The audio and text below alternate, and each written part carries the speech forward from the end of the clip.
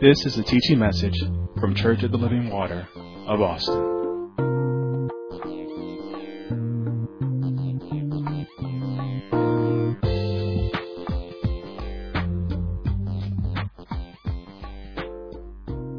Amen. Go to our foundational scripture, which is found in the book of Philippians. Last week I started teaching within that hour. I'm used to streaming, and we do about 2 hours on the streaming because you didn't have nowhere to go. So I'm trying to condense everything down to get back the way we used to teach. So we're going to try to get through everything that I want to get through today. But if not, there's still another day. Every time I want to rush through something, I always hear my founding pastor say, "Nope, you're not trying to get through. You're trying to get them to understand. Slow down. Doesn't matter. It's always another Sunday. It's always another Wednesday. So just get what you're gonna do, and that's that. You know, sometimes you're just so full of it, you be like, okay, let me just tell them one more thing, and that's one more thing. They're gonna regurgitate it all up. So just slow it down. Amen." In the book of Philippians chapter 2, we had began a teaching for the last 6 weeks on staying focused and undistracted. So important in this ministry at this time. It's so important in your life that you be focused and undistracted. It's so important that you stay focused and undistracted. It's so important that you understand and know there's many things that's going to get you off focus and distracted. And if you allow yourself, I'm telling you, just natural things, and you don't even know that you're distracted. But you only realize you're distracted when you're in trouble. But you could avoid all of that. Then you want to talk to everybody about everything. But you've been distracted the whole time. Caught up with this world that cares nothing about you. God said, I need you to be distracted. Thank you, son. I need you to be undistracted. I need you to hold on. I need you to stay put. I need you to put down those roots and let it go deep. And say, I'm staying right here, God. I'm going to stay focused. Recognizing things that'll get you off focus and say, oh, I know that's something to get me off focus. Oh, no. Or someone calls that person that's always got the running their yappers. You need to say, oh, no, that's going to get me off focus. You have to learn to recognize it. Don't play into it, because those things are going to get you off. Amen. So in Philippians chapter 2, we began at verse 1, and we walked through that, and we began to start talking about being like-minded and understanding what being like-minded, because the scripture tells us here in Philippians. I'm not going to go back through everything because we've already taught it, and it'll keep me from getting to where I need to get. But we were talking about being like-minded, and we started at verse 1 and we went through verse 4, and we're going to push forward because we need to understand what being like-minded is. We realize that and in this whole teaching, we want you to realize the mind connects the spirit man, the soul man, all of the connection that goes along that, the body, the spirit, soul, and body, all that completes man, all of those things that are connected together, we need to understand the necessity of it. The necessity that we're made up of those things, and the necessity of being filled with the Holy Spirit. Not just saying we are, but actually being that. We said in our previous teaching that the mind has 3 components. You need to understand that. The mind has 3 components. It's made up of 3 components. It's your intellect, it's your emotions, and your will. It's your intellect, your emotions, and your will. Should be in your note. Amen. And when I say their intellect, your emotions and your wills, I don't ever want you to confuse like-minded when I say we all should be like-minded, that we should all be doing the same thing, or saying the same thing, or dressing the same way, or liking the same thing. That's not what being like-minded means. And we went over that thoroughly. Amen.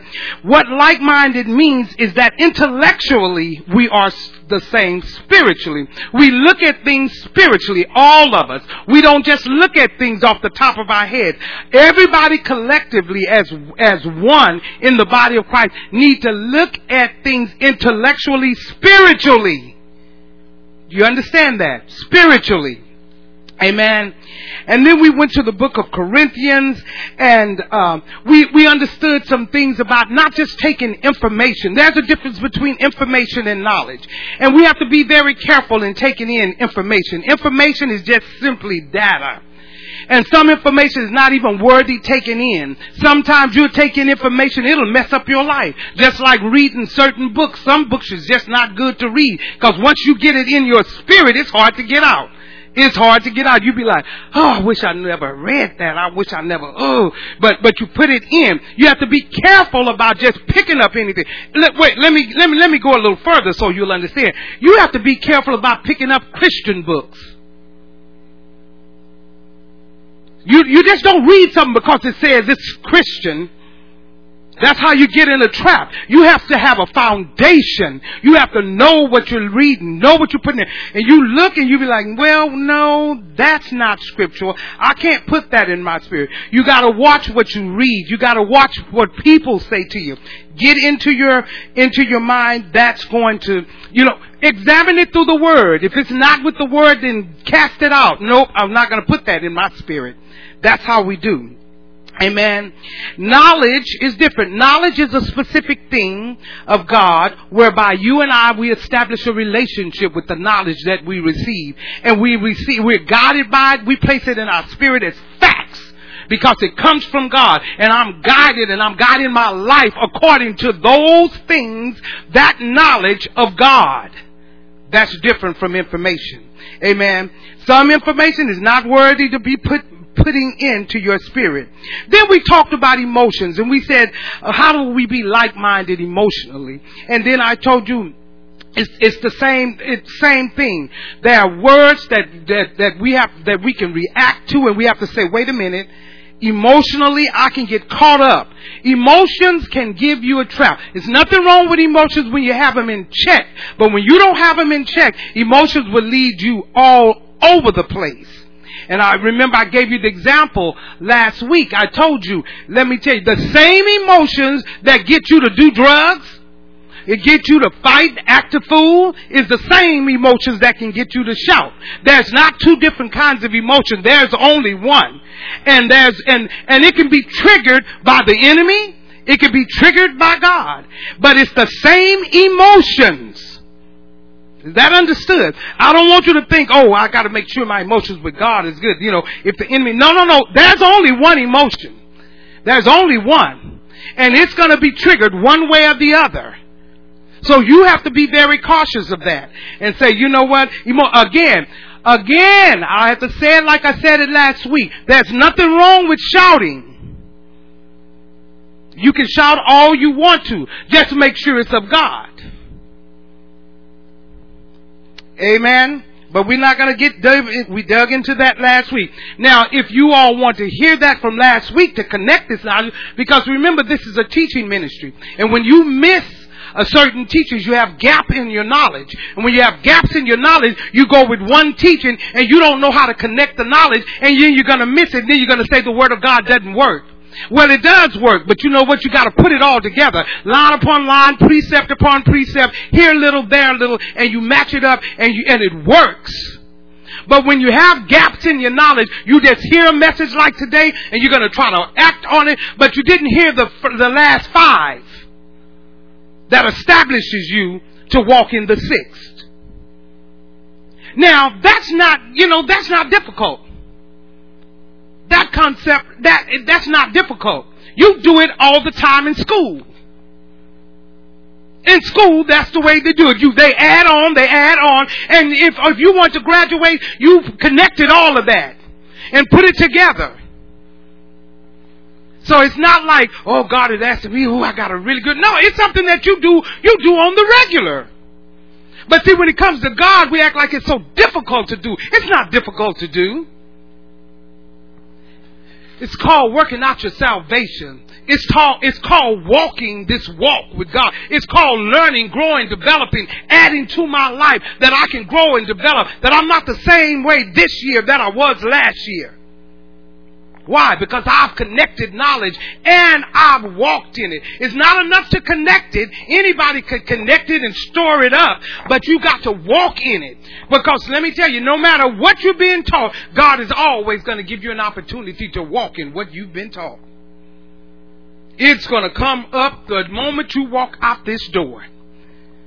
To walk in what you've been taught, or throw it away, or start talking so much that you don't even know what it's just all over the place, and you just let it get robbed from you. Don't let it be robbed. Amen. Now, we also have a will, and that's in our mind. That's our divine center of choice. It's yours. It's yours. And I'm telling you that God gave each and every one of us a will. And that's why people don't understand. Why won't God do this? Why won't God do that in my life? Because you have a will. And God is not going to violate your will. God said, I gave you the will to do what you want, but I'll tell you what to do with it. He said, I'll lay it out for you. And I'll tell you what to choose. But still, it's your will. Most of everyone in here, no, not most, everyone in here, where your life is today is directly is connected to your will. Everything that you've done in your life, you will to do it. I will do it, and you did it. And whether you're paying for it, whether good, bad, or indifferent, if you did good, you still.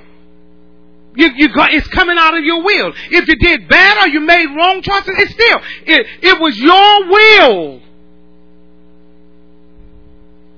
See, we all want to blame God for everything that we will to do. Now, God being as sovereign as He is, a lot of times we have such terrible things we've done in the will, but God will help us get out of it. Now, you have to go through it. There's nothing magic. Just understand, no magic. There's no magic in God. There's no all of a sudden I'm going to wake up one day and all this is going to disappear. There's no magic in debt. There's no debt cancellation. You got to pay your obligations.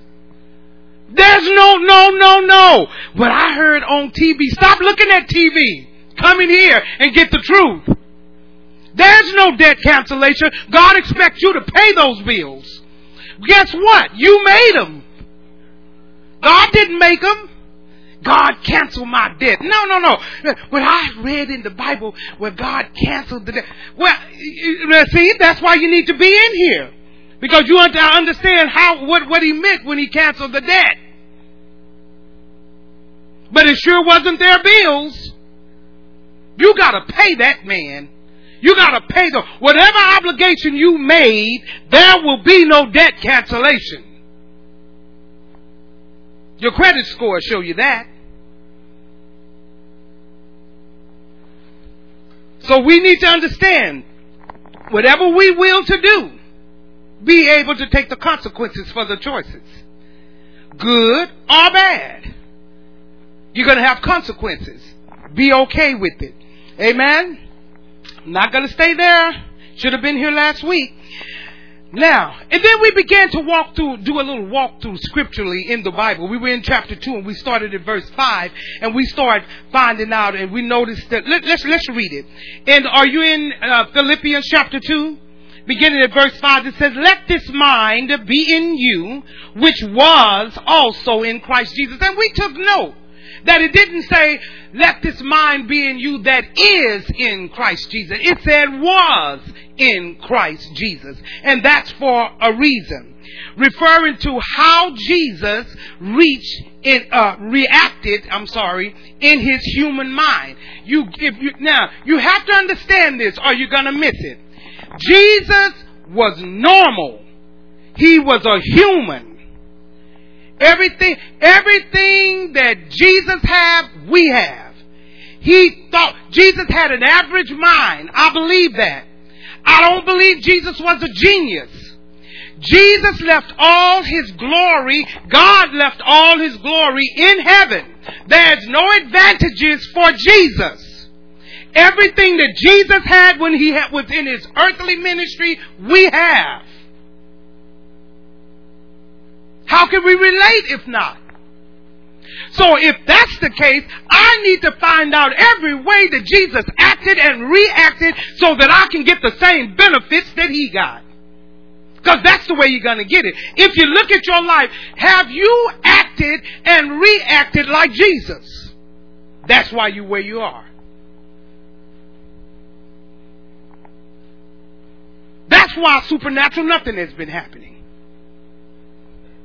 I mean, you know, we can call it out and we can and we can get loud with it and, and do all of that. We can do all of that, but there'll be no results. Jesus was normal. Nobody knew his IQ, but I told you last week, I believe it was average. Just average. He was a genius. Remember, all of his glory is in heaven. It wasn't with him. He was just like you and I. Amen? And we need to understand that his mind, he did everything completely like we do. Everything. He thought like we thought. But he had a different way of bringing it on, a whole different. So just follow me. Amen. But the mind of Jesus needs to be in you. So let this mind be in you that was also in Christ Jesus. Amen. Now, again, remember his advantages are all in heaven. Now, the only difference between you and Jesus is Jesus was preeminent. The word preeminent simply means first. He was first in everything. God made sure he was first in everything.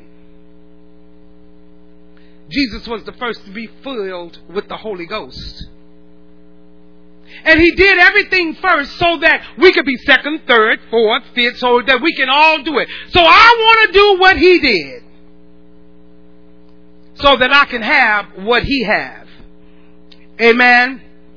So he did everything. Jesus was our example to show us that the same thing that God gave him, we have. Amen. And then so we looked. Let's go on with from verse 5. Who being in the form of God thought it not robbery to be equal with God, but made of himself no reputation, and took upon him the form of a servant, and was made in the likeness of men. And being found in fashion as a man, he humbled himself and became obedient unto death, even unto the death of the cross. Wherefore God hath highly exalted him and given him a name that is above every name. Jump down to verse 12. No, we're going to stop right there. Gave him a name that is above every name. God has highly exalted him. Now, the Bible tells us that we should get rid of every weight and sin that have easily beset us. And we talked about that last week, and we told you what weight was. Weight is an impediment that slows you down. It just hangs on you. It slows you down in everything that you do. It makes you sluggish. That's what weight does. It's dragging on you. And I told you about swimmers and cyclists, everything. They put on tight clothes. They put on things so nothing is hanging off of them. Racers, you see the girls and the guys whenever they're on the track, they almost naked. They don't want nothing on them to slow them down. And then we talked about the sin. And the sin, not sins, just the sin that easily beset you. And I told you each and every one of us in here have the sin. And the sin is that one sin that all of us, before we were believers, all of us got caught up in. Every one of us. The sin. I know you want to be holier than thou, like you walk so holy, but no ma'am and no sir. You had the sin that you always ran back to. A lot of us have that same sin in common. And a lot of it took it into our life as believers. That's the sin. God was showing us how. And I told you how you could get rid of easily weights. Weights easy to get rid of. You could just flick it off. You could flick a person off and you'll reduce you by 20 pounds. You could just, you could just stop going to the wrong places. Bam, flick, that weight's off of you. You could just change your phone number. Flick, that weight's gone. See, a lot of weights that we have that's just on us, they're easy to get rid of it. Just flick it off. Sometimes you need to hang up the phone. That'll just reduce a lot of weight. Don't even say bye, just hang up. That's how you get the weight off quick. Just hang up. Don't say bye, because then a whole nother conversation will start. Just hang up. And you'll be like, oh, I feel lighter. I needed to do that. Easy to get weight off. But that sin, the sin that you took in as a believer into your life when you became a believer, that same sin that you had when you were an unbeliever, that only you and God know about. I know. And that's a strong area of lust. Strong area of lust. Look at somebody next to you and say, we all had it. Now, if you don't say that, you're lying. I know some of you want to look at somebody and say, I still have it. You can go and say it. No, we get it. God's here to help you today. We know you still have it. That's why you're here. It's okay. God said, now I'm going to help you get rid of it. Amen. Now, look back at verse 5. Let this mind be in you, which was also in Christ Jesus. What does that mean? I told you last week, it does not mean that you can think like God. None of us can think like God. He told us that. He said, my ways are higher than your ways, my thoughts are higher than your thoughts. You can't think like me. But yet it tells us, let this mind be in you that was also in Christ Jesus. What mind? Well, here we go. We can't think like God, but we can know what God is thinking. And that's why you find Jesus praying so much, and you find him always going off and praying. And he was praying here, praying there. And I'm telling you, all the way up into the Garden of Gethsemane, all the way to the cross. He prayed all the time. He stayed in contact with God because he always needed to know what God was thinking about an issue. And God is telling us today, you can always know what I'm thinking about the issue in your life. But you can't think like me because my thoughts are so far above yours. And I love the fact that I can stay in contact with him. Jesus, that's what he did. He stayed in contact with God to find out every situation, every circumstance, what to do. Are you with me? Now we can have the attitude of Jesus when he was on the earth. We can have the attitude. And we can have the lifestyle that Jesus had on earth. And now we're going to learn how to make sure we know what God is thinking. And then I told you to write that down, that it's let this mind be in you that was also in Christ Jesus simply means that I can know what God is thinking about the issues of my life. Amen.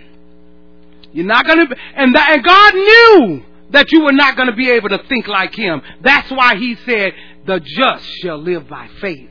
Because you'll never be able to think like me. But you can know what I'm thinking about your issues in your life.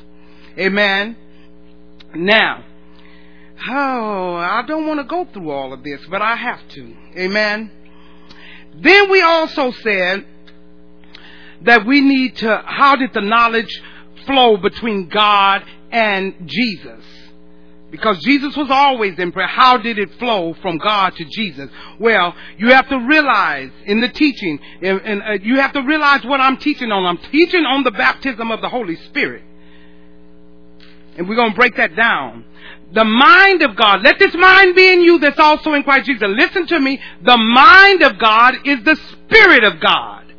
The mind of God is the Spirit of God. Amen. Now you have to understand that. Very important. Let this same Spirit, which is the mind of God, of Jesus, follow me. See, that ought to turn on the light, be in you. The same Spirit that was in Jesus, let it be in you.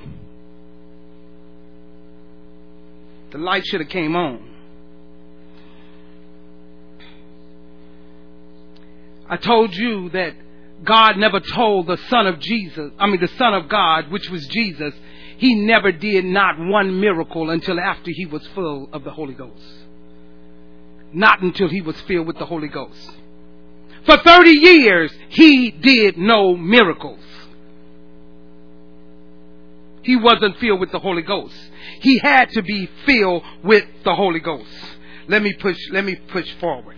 And we find out when we saw, even when he went to the Jordan and got baptized by John the Baptist, we've also found out that John the Baptist wasn't a Baptist. He's just baptizer. Amen. Just wanted you to know. He's not a Baptist. I know your preacher told you that at church. See, John's the Baptist. No, he's a baptizer. But no, he wasn't a Baptist.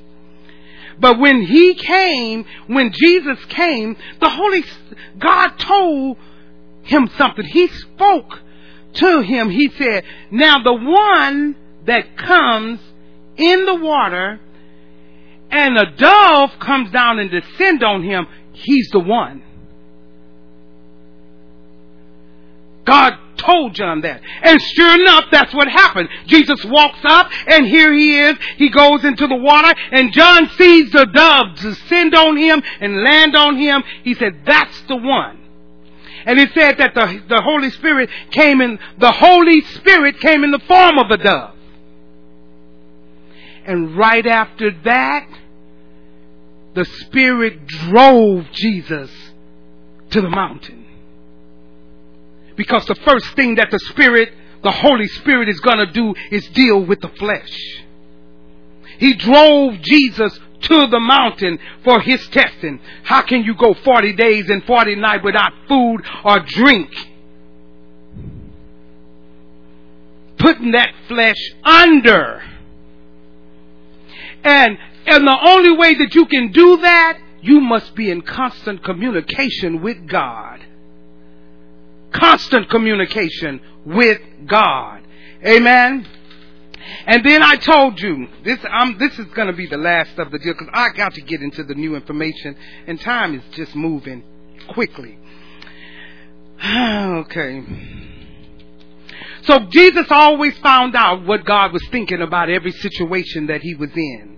Amen. And then I told you about him going to his friend Lazarus' funeral. And they were so upset. And I showed you where when Jesus came and they were all upset because he was going, and it said that Jesus groaned in the spirit. And he groaned because he had to talk to God about what was going on. And when God let him know what he thought about the situation, what did Jesus do? Lazarus! Come forth! But he had to first find out what God thought about the situation. He didn't just go in. One of the first miracles that he did, he couldn't. Let me tell you, if he would have went to that wedding where he turned water into wine and had not been filled with the Holy Ghost, he couldn't have turned it into wine. It was after he was filled. I'm trying to show you the importance of being filled with the Holy Spirit. See, I want you to throw out of your head about being filled with the Holy Ghost. All you think about is tongues. Ooh, am I going to have to speak in that? Am I going to do it? Look, speaking in tongues is evidence. That's all. That's not what the Holy Spirit is all about. That's just evidence that you are, but that's not what it's about. We're going to find the sensuality of what the Holy Spirit is all about. And it's not about tongues. Please get that out of your head. And let me tell you, I know for a lot of you, and especially you that I don't know, and you that are visitors here, I already know how you've been taught. Tongues passed away. You got to even understand what that is, and we'll do a teaching on that as well. Holy Ghost has passed away. Oh, don't get caught up in that because that tongue thing is passed away. And let me tell you, wrong teaching is hard to get rid of. I can give you truth all day long in here, but that wrong teaching is this in depth down in you. You are not going to receive it. You're going to have, let me tell you, you're going to have to fight this. You know what? Because I'm going to show you in the scripture, you're going to have to fight with God.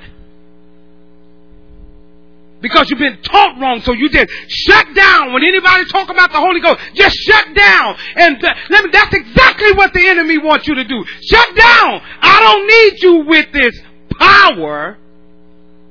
I don't care about you being a believer, but you don't need this power. But yet you say you want to be like Jesus.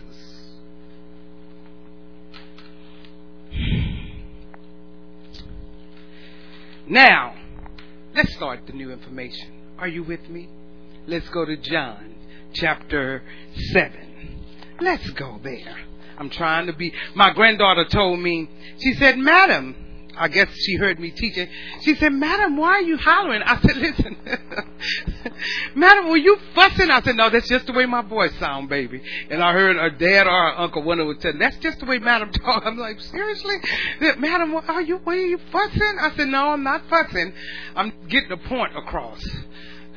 Amen. So I don't want you to think that either, because you might be like my granddaughter and say, why is she fussing? I'm not fussing. You know, I don't have that little sweet, light, tender voice. My husband loved it. Okay, we're not going to go there. But I don't have that kind of voice. And when I'm teaching, I'm just teaching. Okay, I'm not mad at you, because if you don't want it, I'll take yours. Okay, so I'm just teaching and just kind of overlook the voice. Amen. You know, I never would listen to my own message. I still don't really listen to my own messages. And my husband used to always tell me, why? I said, I just hate my voice. I don't like, he said, it's not about you. Forget the voice, the content. That's all you need to be listening to. And I still don't listen to it. But anyway, John chapter 7. Amen. Because I want to move to getting us filled with the Holy Spirit. So important. So this morning, I'm going to talk about the reality and the essentiality of the baptism of the Holy Spirit. So important. Let's first start with the reality. Reality first. The reality is that the Holy Spirit is real. And it is essential that we be baptized in the Holy Spirit. In John chapter 7, beginning at verse 37, it says, in the last day, that great day of the feast, Jesus stood and cried, saying, if any man thirst, let him come unto me and drink. He's not talking about sodas, and he's not talking about pop, and he's not talking about tea. He's saying, if anyone's thirst, let him come unto me. He that believeth on me, as the scriptures have said, out of his belly shall flow rivers of living water. Listen to me closely. Listen what he's saying. Verse 39. But this spake he of the Spirit, which they that believed on him should receive.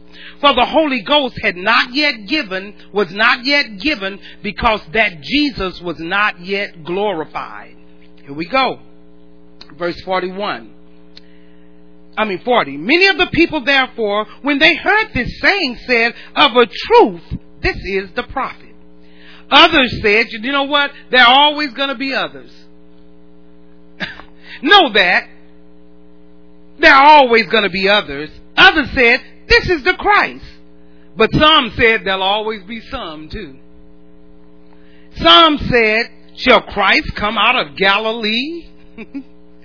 Hath not the scripture said that Christ cometh of the seed of David, out of the town of Bethlehem, where David was? Let me make sure I'm aware. Yes. So there was a division among the people because of him. Because of who? There was a division among the people because of Jesus. There's a division today among believers because of Jesus. That's why he's trying to give it to us straight.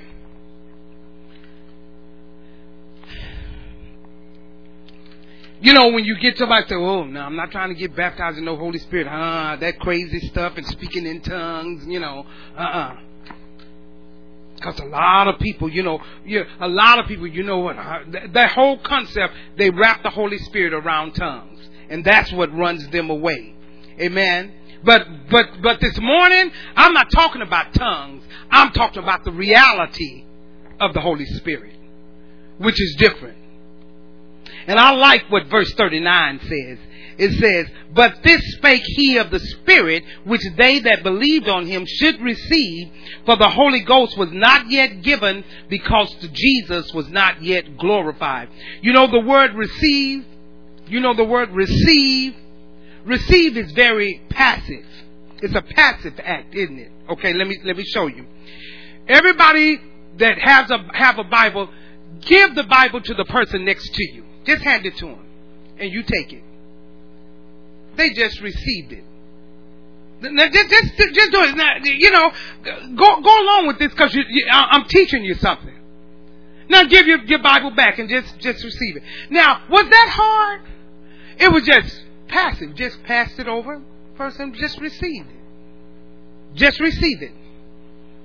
Very, very passive. Very, very, very significant to this teaching. Listen. The way you did that is the same way to be baptized with the Holy Spirit. Give it, you receive it. No big deal. No, baby stuff. Just give it, you receive it. See, it ain't nobody's gonna teach you nothing. Nobody's gonna say, well, okay, let me teach you how to say in tongues. I'm not saying I'm not doing that's not scriptural. It's just simply receiving. You give it over, the person receive it. I give it, you receive it. Same way with the Holy Spirit. Hold it. Hold on to that. Because it's just a matter of baby stuff. Receiving. Are you with me? Listen to me. Same way. Now, understand this with the Holy Spirit. It's a free gift. It's a free gift. You ought to say, God, I want it. And let me tell you, don't nobody like something free like us. Well, this is free. Well, what is free? It's free. It's a gift. If someone ever charged you for that, it's not the Holy Spirit. If somebody charged you for it, it's not a gift. A gift is free. Go with me to Acts chapter 1. Run. We got to run. I know you can. Acts chapter 1. The reality of what Jesus said. Jesus now have been crucified, and he is walking among men in his resurrected body. And then this is what he said. Are you in Acts chapter 1? Let's begin at verse 8. Now, again, he's now showing himself in the resurrected body. He's been crucified. Verse 8.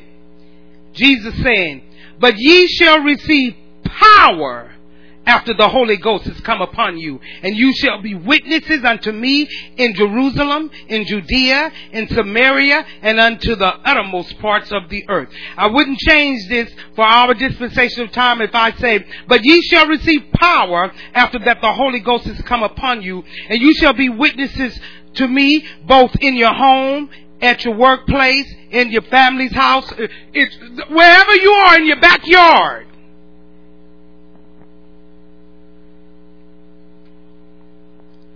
Now, you don't get baptized in the Holy Spirit to speak in tongues. It just told you here what it was for.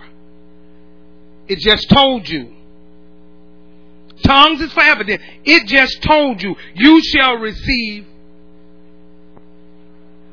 You shall receive what? I want to hear everybody say, you shall receive, because I don't want you to think I said it. You just read it. We're talking about the reality of the Holy Spirit. You're going to receive power. He haven't even mentioned tongues here. power. And that's the reason why we're baptized in the Holy Ghost, so that we can have power to witness. Now, witness is twofold. First of all, the word witness, the word in the Greek means martyr. And it actually means to put to death.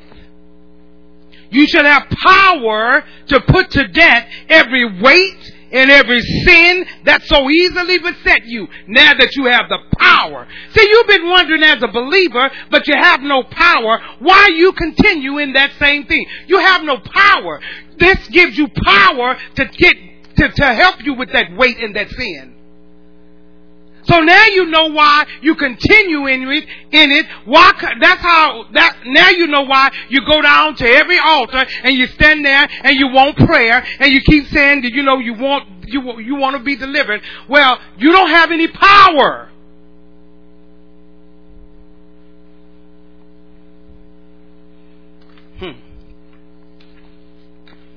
Now,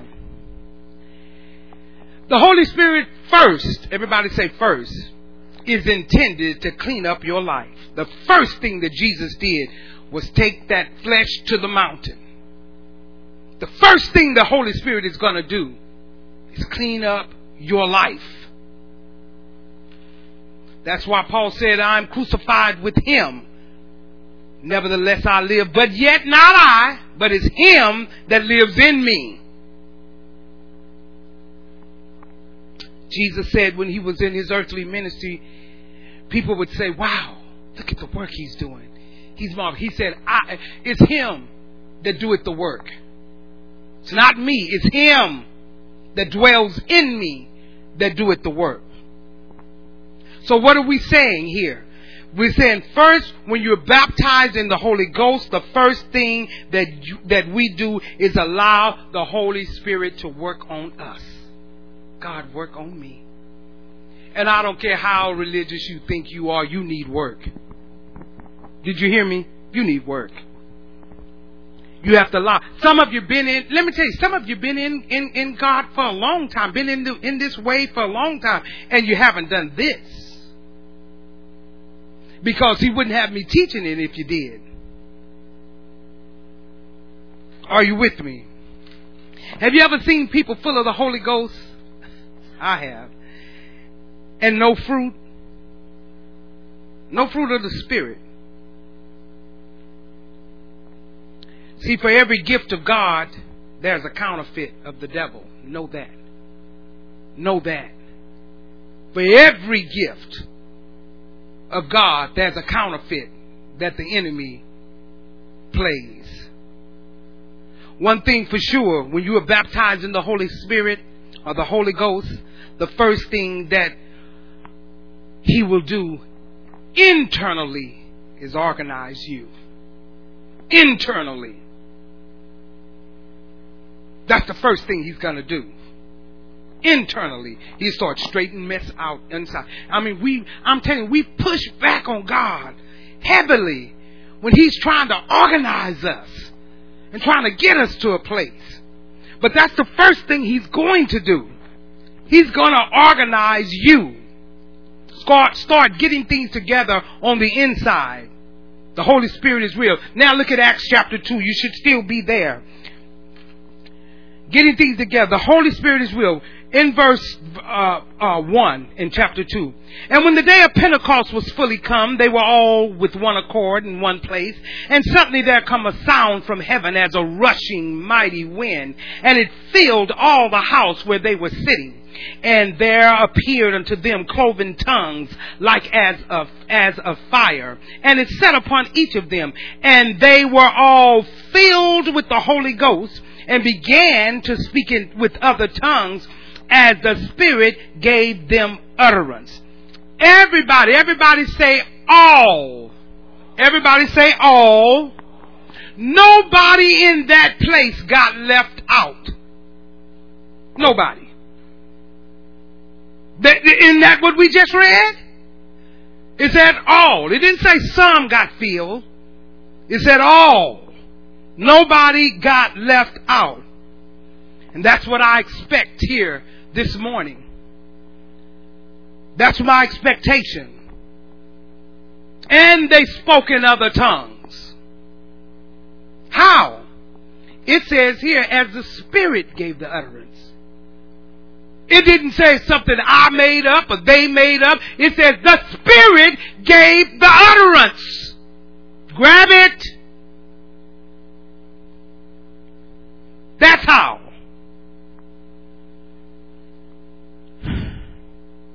Look at verse 38 in that same chapter. Chapter 2. Verse 38. Then Peter, after he was preaching, said unto them, repent and be baptized, every one of you, in the name of Jesus Christ, for the remissions of sins, and ye shall receive the gift of the Holy Ghost. Now, right here is where people start thinking about water. When he says, repent, and every one of you be baptized in the Holy Spirit. That's not water baptism there. Let's read it again. I'm going to take my time, because you got to get this. Which verse was 38? Then Peter, you have to go back and read. He did preaching. Then Peter said unto them, repent and be baptized, every one of you, in the name of Jesus Christ, for the remissions of sins, and ye shall receive the gift of the Holy Ghost.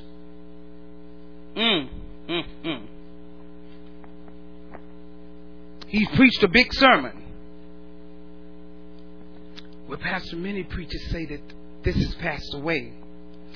Do you really think, just think about it, do you really think that Jesus will come down here, go through all that he went through, crucified, spit on, hung on the cross, nails dug in his back, looked like ground meat where he's been ripped, did all of that? Listen, all power in heaven and earth was given unto him. Listen, go through the agony that we see in Isaiah 53, that we see in Psalms 22. Do you think Jesus did all of that to only give the Holy Spirit to 124? That'll even make any sense. To say, well, they had it, but that's passed away now. Just 124 of them. The devil has tricked the church. Well, you know what? If I was a good enemy, I'd go that way too. Because you know how he tricked him? Because, see, the devil knows scriptures better than you and I in a lot of cases. And when it says that, listen, the devil knows that the scripture says, how are they going to hear without a preacher? He knows that. So now I got to get the preachers to believe it. And I got to get the preachers to teach it to the people. That's how I'll get them not to believe it. The enemy's smart. Just get it to the preachers. Because they've loved that. How are they going to hear without a preacher? They got to go hear a preacher. And how can they preach unless they sit? Oh, they can quote it all. So I got to make sure I have the preacher. So I got to have those posing as angels of light. And I got to make sure that they say it's passed away. And make sure they deliver it to the people.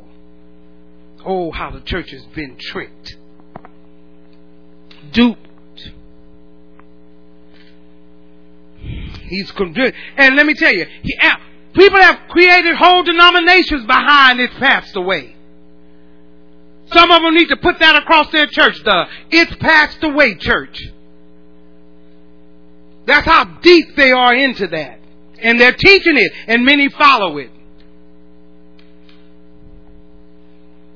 They were saying the same thing back here when they asked Peter the same thing. Basically, they was thinking to themselves, have it passed away, Peter? Well, you know what? Look at what Peter said, verse 37 and 38. Where am I? Now, when they heard this, they were pricked in their heart. See, after they heard, they were pricked in their heart and said unto Peter and the rest of the apostles, men and brethren, what shall we do? What? This is what's happening. Look at verse 38. Then Peter said unto them, repent and be baptized. He's like, they were like, oh my God. We want this. We want what you're talking about. We know they felt the conviction on the inside.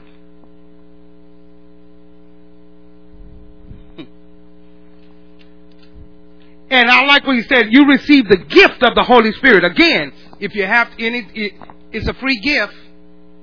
If you have to pay for it, it's not the Holy Spirit. Did you hear me? Go with me to Acts chapter 10. A few pages over.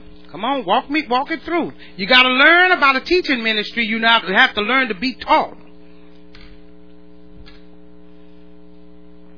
Now, this is what I like of what Peter said too. Peter said, it's given unto you and to your children and to all that are far off. To you and to your children. And even those that are out there doing drugs and out there hanging out and drinking, everything, as soon as they get saved, he said, I'll fill them too. The far off ones. So we don't give up on our children. We don't give up on our relatives. We just say, oh, they're far off. But when they get to know God, they're going to be filled with the Holy Ghost. Amen. Because it's unto you, unto your children, and all that are far off. All that are far off. God's going to baptize them in the Holy Ghost. They're going to be filled with the Holy Spirit. Power. This is what's going to really get you. Once they fill with the Holy Ghost, the ones that are far off, once they fill with the Holy Ghost and they come to church and all of a sudden they surpass you. And you be like, wait a minute, God. I've been in this church for this many years. How they come in, they ain't been here but 2 years and they passed me. And you know what God's going to say? Yeah, they did. Who are they? So why are they so special? All of a sudden they come in, they get to do this, they get to... God said, well, let me tell you, when Jesus saved you, when God saved you, guess what he did immediately? He put you right in there with joint heirs with Jesus. Now, what if Jesus would say the same thing? Well, God, don't do that for them. They need to go to the cross like I did. You mean you're going to make them equal to me and they didn't go through nothing? Yeah. So don't get mad when somebody come in that ain't been here that long and they surpass you.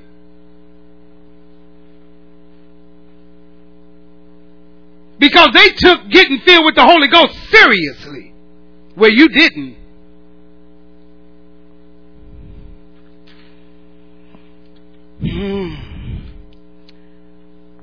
See, you don't want God to. You don't want God to ask God that. Amen. Now, let this mind be in you that was also in Christ Jesus. Just stay where you are. Jesus had to know the mind of God. He had to. Listen. He had to know God's mind, not God's power. He needed to know God's mind. And Jesus humbled himself. He had to do all of this suffering and all those type of things so that we can enjoy the benefits of his labor. We're enjoying the benefits of all that he had to go through. And the best part is free. How great is that? It's free.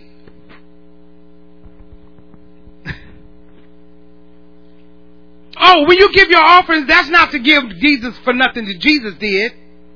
That's to keep the lights on here and to pay for the building. That's what that's for.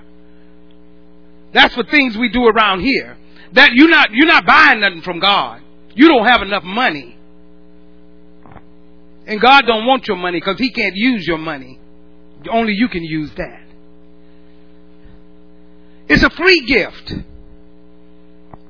If you came to this church and you never gave a dime, God forbid. But if you did, God is still God. It's still a free gift. He's not going to hold it back and say, well, you don't never give nothing, so no, I ain't. I'll give that. See, that's man. That's not God. God said, nope.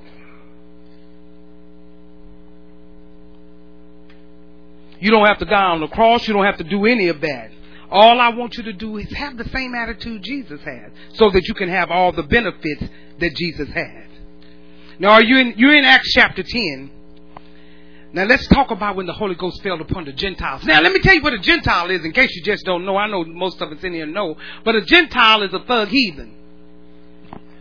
Straight up. And we all were thug heathens. Not just a thug, we were thug heathens. Because we were doubling up on thugness, okay? So we were thug heathens. And that's all a Gentile is. Just everybody say thug heathen. That's a she heathen, a he heathen, all of them. All of that. That's a Gentile.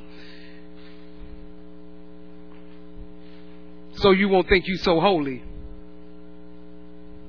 But you're not a thug heathen now, unless you don't know Jesus Christ. And that's okay. You can come in here and be a thug heathen. We'll get you right. We get you saved and you'll go from a thug heathen to a saint. Just like that. I mean, just like that. Amen. So, we're talking about the Holy Ghost falling upon the thug heathens, the Gentiles. Acts chapter 10, beginning at verse 1, it says, there was a certain man in Caesarea called Cornelius, a centurion of the band called the Italian band, a devout man, and one that feared God with all of his house, which gave much alms to the people and prayed to God always. Now here's a man that believed in God. He was doing better than a lot of Christians. He was doing a great job. And then God moved upon Simon Peter. Simon Peter, big time Peter, was a bigot. Whether you knew it or not. He was one of the biggest bigots was walking around. St. Peter? Yeah! He was a bigot. God said, Peter, go and minister to those other people. Peter said, oh, no. You got that twisted, God. Those people are unclean. I can't do that. I ain't going there. And God told Peter, get over here. Get over here. Don't you ever call what I've cleansed unclean. He didn't want to go in. And let me tell you, for some of you, let me tell you, you better get out of your head, I don't like white people. And the white people, I don't like black people. Because guess what? You don't like white people, God's going to give you a ministry to the white people. They say, now I'm going to give you a ministry. You go preach to them. You're like, you don't like black people? God's going to give you a ministry to the black people. Oh, man, God. And I hear they got some angry black women. You scared. But let me tell you, you act like you don't like to do a certain thing. That's what Peter did. He was like, I'm not going into them. God said, oh, yeah, you going. And don't you call what I'll call cleansed unclean. So I'm going to tell you right now, if you don't want a ministry going to white people, you better start liking them. Because God's going to send you straight there. Oh, man. God, yeah. If you don't like black people, He's going to send you here, and I'm going to put you on staff. You better get it. I'm telling you, God, Peter was there. He was a bigot. God got him straight. Look at verse 15. Are you there? And the voice spake to him again a second time, what God hath cleansed, that call not thou common. Drop down to verse 18. And called and asked whether Simon, which was surnamed Peter, was lodged there. You got to read the whole thing. I'm not going to go through all that. While Peter thought on the vision, the Spirit said unto him, everybody said the Spirit said it. Now this is the Spirit, the Spirit is talking to him. The Spirit said unto,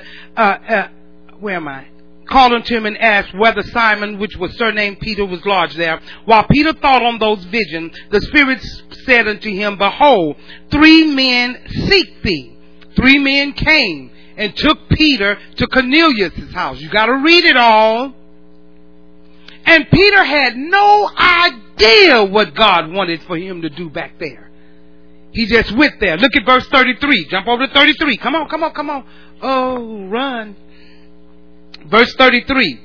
Immediately, therefore, I sent to them, and thou hast well done that thou art come, and therefore we all here present before God to hear all the things that are commanded thee of God. Peter's like, what? God, they come and hear Peter said them. They like, now we come to hear what God is saying. Because remember, the Spirit just told him 3 men was coming to look for him and they're going to take him to Cornelius' house. He needs to go there. And he's like, what? In other words, Peter's sitting there waiting to hear what God is going to say, because they're saying we will come to hear. Peter had no idea that what God was going to say. So he's sitting there. Now, this is the key to being filled with the Holy Spirit. Here is key. I'm going to give you key. Everybody say key. Now, a key is something that's going to open or let you in somewhere, going to get you to unlock something. This is key. Listen to me. Everybody say, here comes the key to being filled with the Holy Spirit. Verse 34. Listen, 34. Then Peter opened his mouth. Then Peter opened his mouth. He didn't know what he was going to say. He didn't know what they said. When he sat there and they told him up there, okay, we're here to hear what God has to say. He didn't know. But it says he opened his mouth and said, of a truth, I perceive that God is no respecter of persons. Yeah, that was a good place to shout.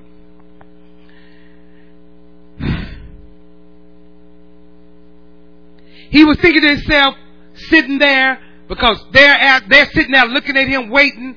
I guess he said, well, I don't know what. Well, at least I need to just open my mouth. He opened his mouth.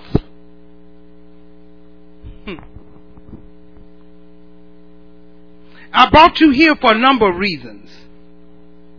The reason number one is when you come up to get baptized in the Holy Ghost, the first thing you have to do is open your mouth.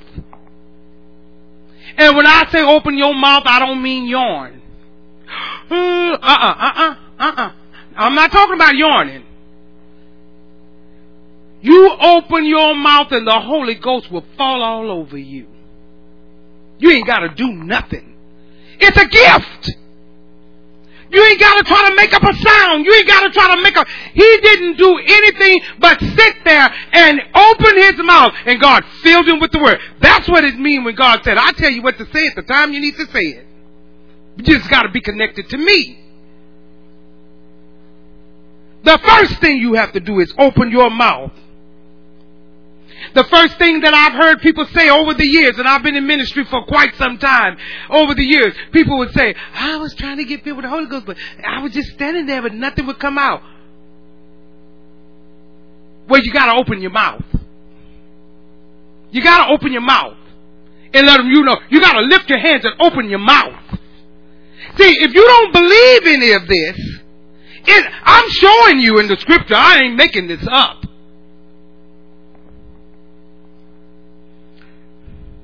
Go over to verse 44. 44. While Peter yet spake these words, the Holy Ghost fell on all of them which heard the word. And they of the circumcision which believed were astonished. They were astonished, as many as came with Peter, because that on the thug heathens also was poured out the gift of the Holy Ghost. Gentiles, they're shocked. They're like, what?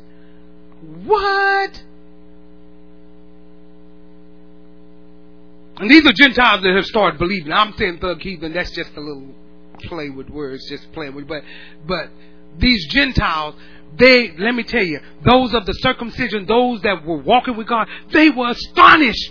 They like, what? So it let you know it was a bunch of bigots in there. They was like, no, they got it too.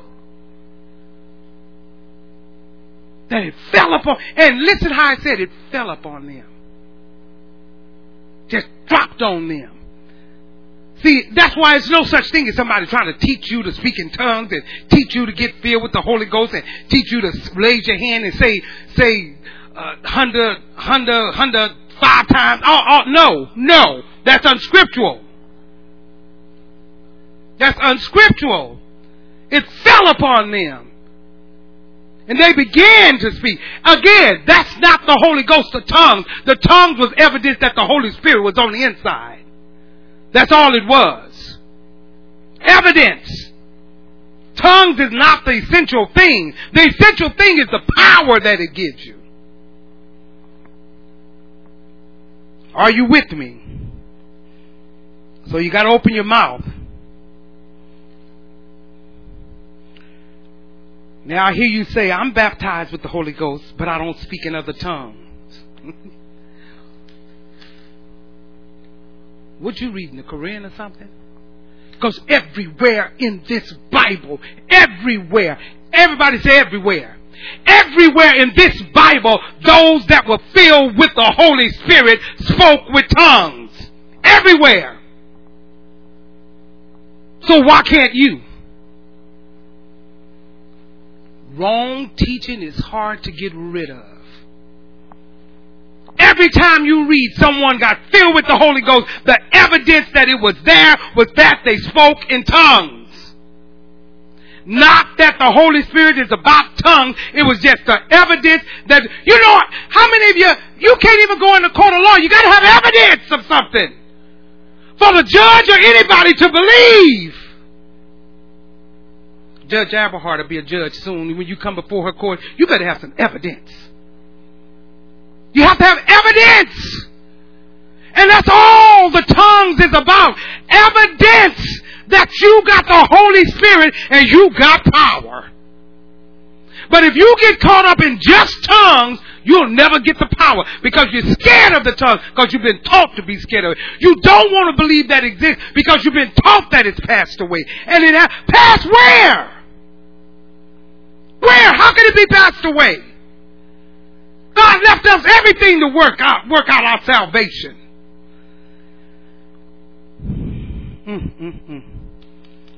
I'm not fussing.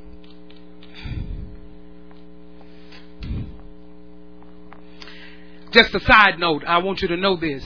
Being baptized in the Holy Spirit has nothing to do with water. It has nothing to do with the water baptism. That's a totally different thing. That's a totally different baptism. Being baptized in the Holy Spirit has nothing to do with water. Are you with me? Verse 46. For they heard them speak with tongues and magnified God. They heard them speak in tongues and magnify God. Then Peter answered, verse 47, can any man forbid water that these should not be baptized, which have received the Holy Ghost as well as we? Here we go. Wait a minute. Some people think when you get baptized with water, you should come up speaking in tongues. Not here. After they were filled with the Holy Ghost, they say, now can anybody forbid them to be baptized with water? They already filled with the Holy Ghost. This was after they were baptized in the Holy Ghost. Then he said, can anybody forbid them to be baptized with water? That's another one.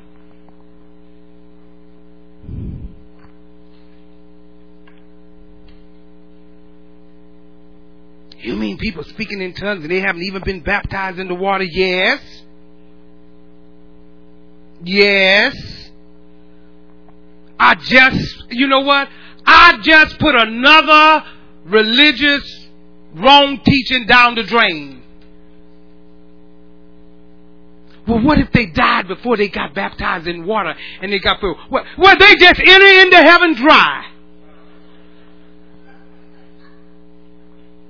That's it. You don't have... Water is another evidence. Baptism with the Holy Spirit is one thing. Baptism with water is another thing.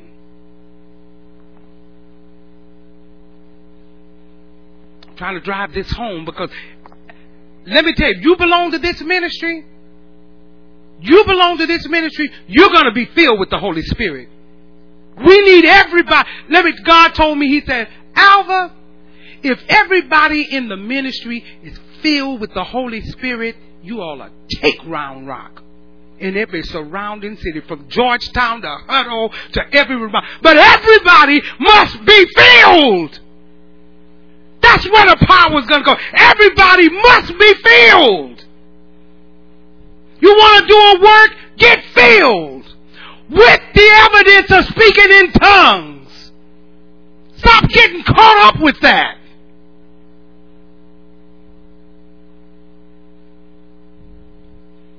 We're starting prison ministry. We need power to go in that kind of place. We already have a set of people that have already gone through things that we're going in. We got another group that we have to go through a whole deal to go into the prison. You don't go in that kind of place without power.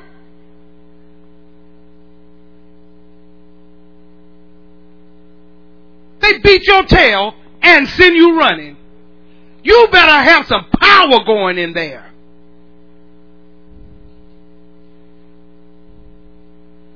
And just so you know, we got so many good-looking women at this church, we ain't having none of the women preach to the men in prison. The men will do that, and we'll go to the women. And we know how to handle any spirit like that. They run from us.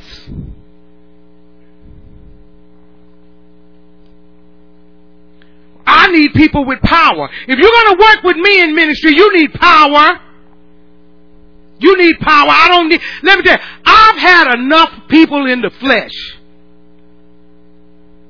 in my time in ministry. I don't need any of that. You can just sit still. I don't need nobody in the flesh. I don't need a bunch of carnal people. I need people with power. People that are bold. People that said, I have the power. I with the evidence. Let me tell you, we'll scare the whole prison unit just sitting up there, standing in the line, speaking in tongues. They'd be like, what kind of get God bring down the whole house? See, you can't imagine yourself doing that because you have belittled yourself. You don't know what you're capable of doing. But if you're going to work with me, you need power. I'm not going to overfeed you. I still have a bunch of notes. But listen. You get filled with the Holy Spirit. You get baptized. Listen, you walk with God. There's no other way. There's no other. Don't throw all of that unlearned stuff. I walked you through the Word. You read it for yourself. Let's do one more scripture. We're going to close on it. We got to, because y'all look like you might be like, is she going to make me come down? I'm not going to make you do anything. I ain't never going to make you take a free gift. I'll take yours. You don't want it. Let me tell you, you don't want a freebie? I'll take yours. I'm not going to beg you to come and get no free gift. Let me tell you, when we have our Christmas deals, and like we did during the pandemic, and we had gifts up here for the children, we didn't have to beg nobody to come get them. Free gifts. They beat the deacons up here and the office personnel to come get it. Wow, it's a free gift. So you know what? That's it. No begging nobody to get the Holy Ghost. That free gift, again, let me tell you, I have it. I have that gift. I have that gift. But I always have room for more gifts. So you don't want yours? I'll double up on that one. I'll double up. I'll take yours.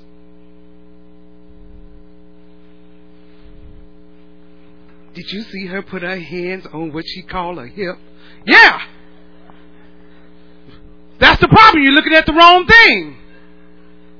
You're looking at the wrong thing. Look at God. Anytime you start looking at me, you're going to miss all of God.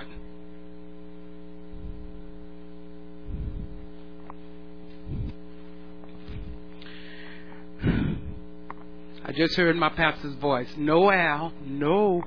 No, it's always next week. Don't try to overfeed them. No, no, no. A lot of you probably don't know I found him pastor, but he was my husband. And he would always say, and he was a great teacher, slow down. The most important thing is that they understand. Don't try to give them everything at once. And then when I would do that, he'd tell me, get home, he'd say, now next week you go right back over that, all of that. You just go right back over that. So I could hear his voice saying, Al, don't, Al. No, see, he calls me Al. Al, no. No. If he was sitting over there, he'd be saying,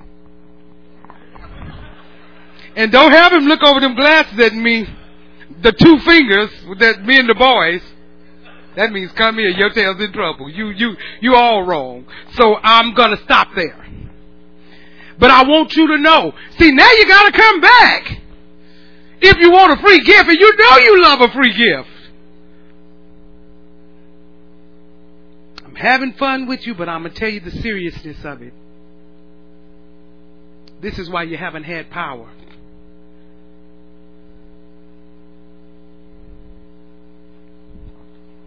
God's speaking to me right now. Now, this is for those of you that are already filled with the Holy Spirit. Now, He's saying right now, I'll say that, Father. He's saying right now, repent. Right now. It's important. Repent right now. And this is what He's saying.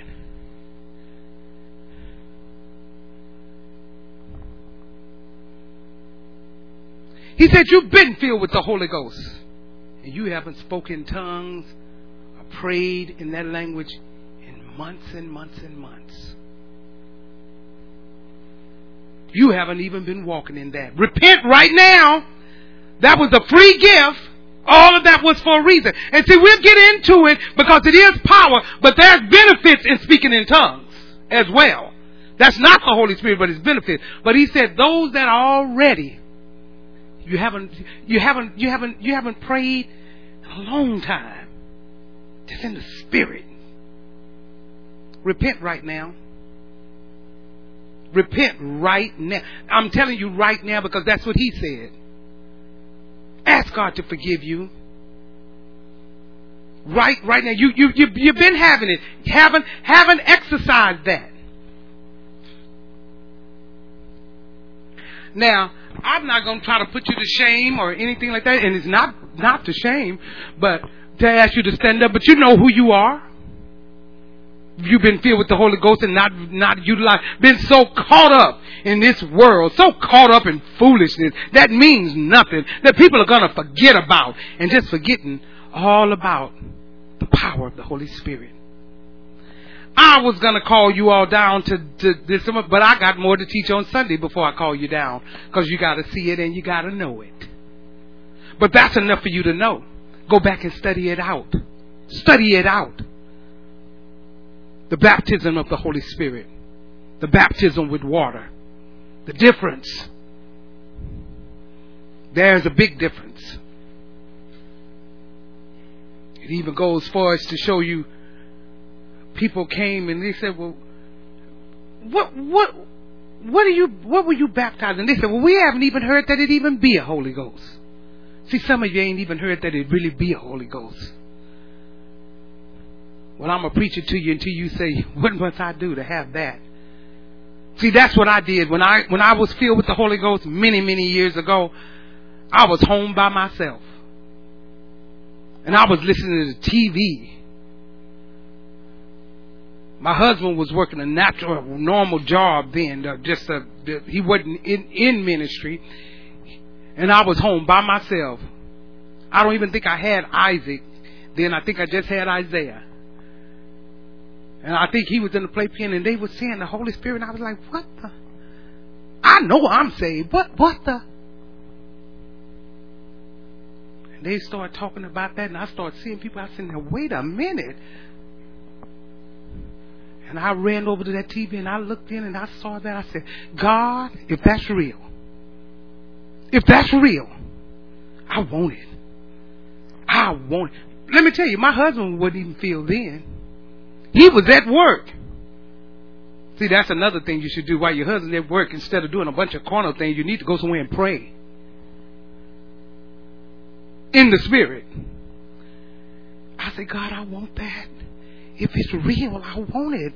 Why am I sitting here? I want that. I want that. No sooner as I said it, I just went up to that TV and I just lifted my hands up to the air, and I guess my mouth was open. And from that day to this day, I was filled. I went through that house, really, and I guess Isaiah was over the playpen looking at me like, what is she doing there? I was running back and forth down our little apartment going, I was, and he was looking like, well, what is going on? And when my husband walked in the door, I said, I got filled with the Holy Ghost today. He said, wait a minute, Al. Wait a minute. What's going on here? I said, I got it. He said, you got what? I said, I got filled with the Holy Ghost. He said, we Christians, we already have. I said, oh no. I got it. And I'm not letting go. A couple of days after that, he got it. He was like, I want some too.